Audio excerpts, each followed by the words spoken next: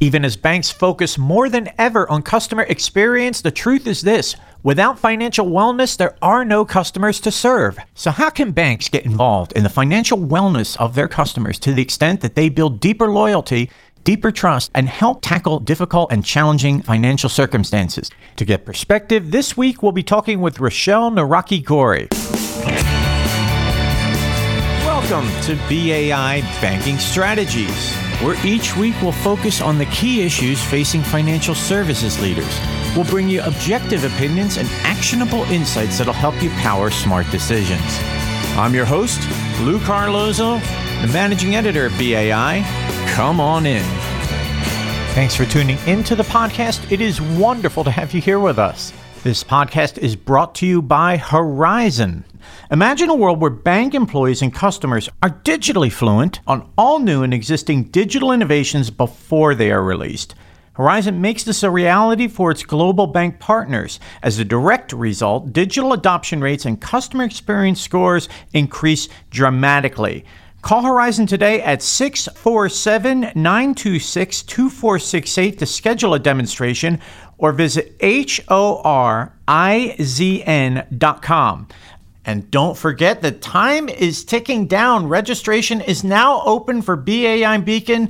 That takes place October 4th and 5th in Atlanta. To learn more about the Fast-Paced Financial Services Conference, visit bai.org/BAI Beacon. And today on the podcast, we go right to Sweet Home Chicago, where BAI is headquartered, to bring you a guest who's making a tremendous difference in the financial services sphere. Rochelle Naraki-Gori is the co-founder, CEO, and president of Spring4. Rochelle has more than 20 years of housing policy research and program development experience. She has established successful partnerships with financial institutions and nonprofits and created a company whose mission is to help connect underserved, underbanked consumers with the resources they need to achieve financial health. And Rochelle, pleasure to have you here today. Thank you, Lou. It's great to be here. Maybe people who are listening aren't familiar with Spring4. Tell us a little bit about Spring4 and why you launched it. Spring4 is a SaaS-based platform that's used by financial institutions, fintech companies, and nonprofits to help improve customer payment performance. Last year, our clients used Spring4 to make over 1 million referrals to help get their customers paying again. Tell us a little bit about why you believe financial health and wellness is such an important issue. Almost half of Americans live paycheck to paycheck and can't afford a $400 unexpected expense. Think about all of the things that go into their household budget for the month. Anything from paying groceries to paying their utility bills, paying for prescription drug costs. We have over 30 different spending categories that we help make referrals to so they can find help reducing those costs. So for instance, a senior citizen who is paying $600 on prescription costs now pays only $300. They can now take that savings and apply it to any past due bills, perhaps for the first time be able to contribute to a college savings or retirement plan or even a rainy day emergency savings fund. Now, help us to understand what these people really look like wanting to make good financially. Recent statistics show that for individuals earning between $100,000 and $149,000 per year, half of those people have less than $1,000 in savings. Wow. So it's not just a low-income consumer problem. It's a vast majority of Americans living paycheck to paycheck.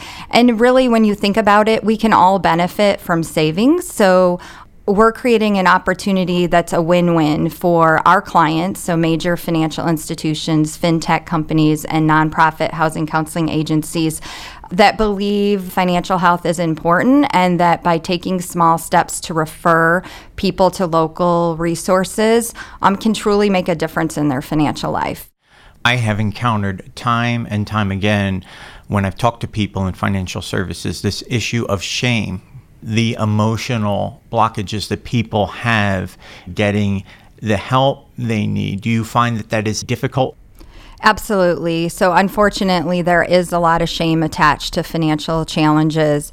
And because of that, people aren't sharing their experiences and their stories with their neighbors or relatives or their friends. And so they don't know where to turn. And a lot of times when people are experiencing financial challenges, unfortunately, the sharks come out, the unscrupulous actors. And so we really need to, as an industry, help to connect people to the helpful organizations that exist, most often right in people's own backyards, but they don't know about the nonprofits that are there. They don't know about the government resources. So we're working to, talk about this and create avenues that people can get help from their financial institutions, from the nonprofits that work in these areas. What sort of misunderstandings or misconceptions do you see as running rampant within the industry that need to be corrected or addressed? I think the misconception is that only the underserved, underbanked require or need these services. If we can help direct people to local resources that reduce those household expenses, isn't that a win-win for everyone? It's a good message that, listen, we care about you and your financial situation, and we're here. You mentioned local, and that seems to be a key word. Why is local important in addressing these issues and getting people the help they need? Because people don't talk about financial challenges or difficulties that they're facing. They don't know that there might be a nonprofit right in their neighborhood that's providing utility assistance or employment resources or help with medical care costs. But beyond local resources, we also have state and national resources. So making sure that no matter where a consumer lives, they can find a solution. What do banks stand to gain if they get involved actively in this process, if they make this active effort? First and foremost, this consumer who's in trouble is their customer. So they have an obligation to help assist this customer and hopefully continue to have this customer for a long time. Secondly, by helping this customer engage with local nonprofits, the customer is seeing savings. On average, with Spring 4 referrals, consumers are saving $250 per month. So if you think about a large majority of Americans, nearly half, are living paycheck to paycheck, can't afford a $400 unexpected expense. If we can help route people to savings that's on average $250 per month, they can take that savings, put it towards a delinquent payment and arrearage, and they can also perhaps once caught up, begin to save. So if you think about a bank talking with one of their customers that can't pay, it's a much better scenario if that bank can offer solutions to that customer. They're going to feel better about that bank in the long term. And also, we're seeing one of our bank customers, U.S. Bank, they've been working with us. They deploy our solutions within their call centers, and they're seeing that their loan modification applications have more than doubled. When you look several years down the line, or maybe even a generation down the line, what do you see as some of the possibilities? Financial wellness is really at the center of everyone's life. And I believe that in the next 10 years, we're going to see financial wellness be everywhere, from your employer to your banker to school. That we're removing the taboos around financial challenges. And often I think the focus is on what financial product can we provide people to make a difference. But just think about how a consumer spends their day and all of the things that may or may not get in the way of them leading a successful financial life, and make it possible for them to access financial products that maybe they wouldn't have qualified for before. That really builds loyalty to the bank or financial institution that's part of that process.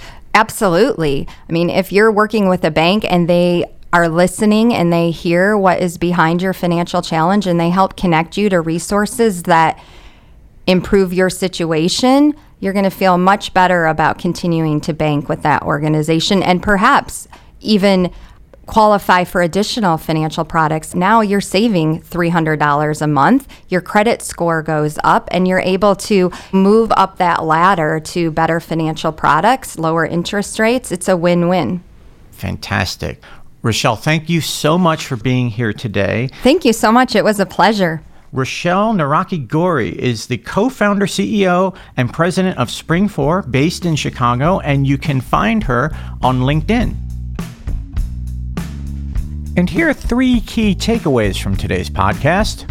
Number 1, millions of Americans live paycheck to paycheck, and it's not just the underbanked. In fact, of those making $100,000 to $140,000 a year, half of them have less than $1,000 in savings.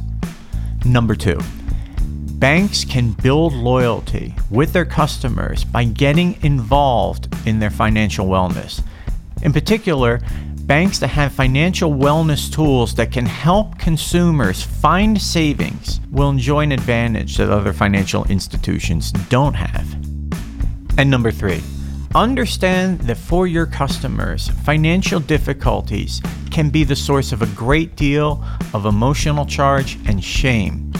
To the extent that you can build a bridge between the customer's difficulties and getting them help, you'll eliminate a good deal of that shame, something that they'll be grateful for as you build a relationship with them that is lasting and deep.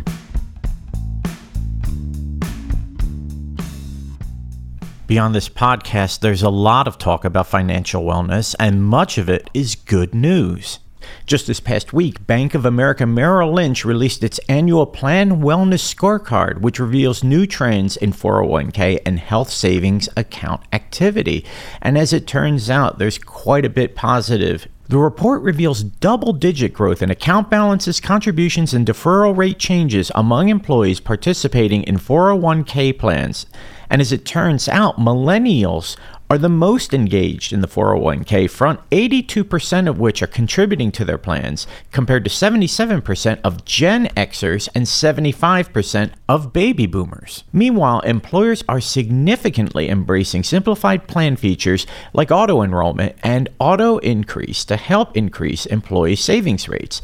Plans using these features rose by 153% in 2016. Thanks again for tuning into our podcast. Be sure to check out our ever-growing archive of podcasts at BAI.org. And as you check out our archive, connect with BAI on Twitter, LinkedIn, and Facebook to stay up to date on BAI's latest and greatest. Be sure to tune in next week when a new podcast goes up. I'm Lou Carlozo, the managing editor at BAI. We'll see you soon. So long.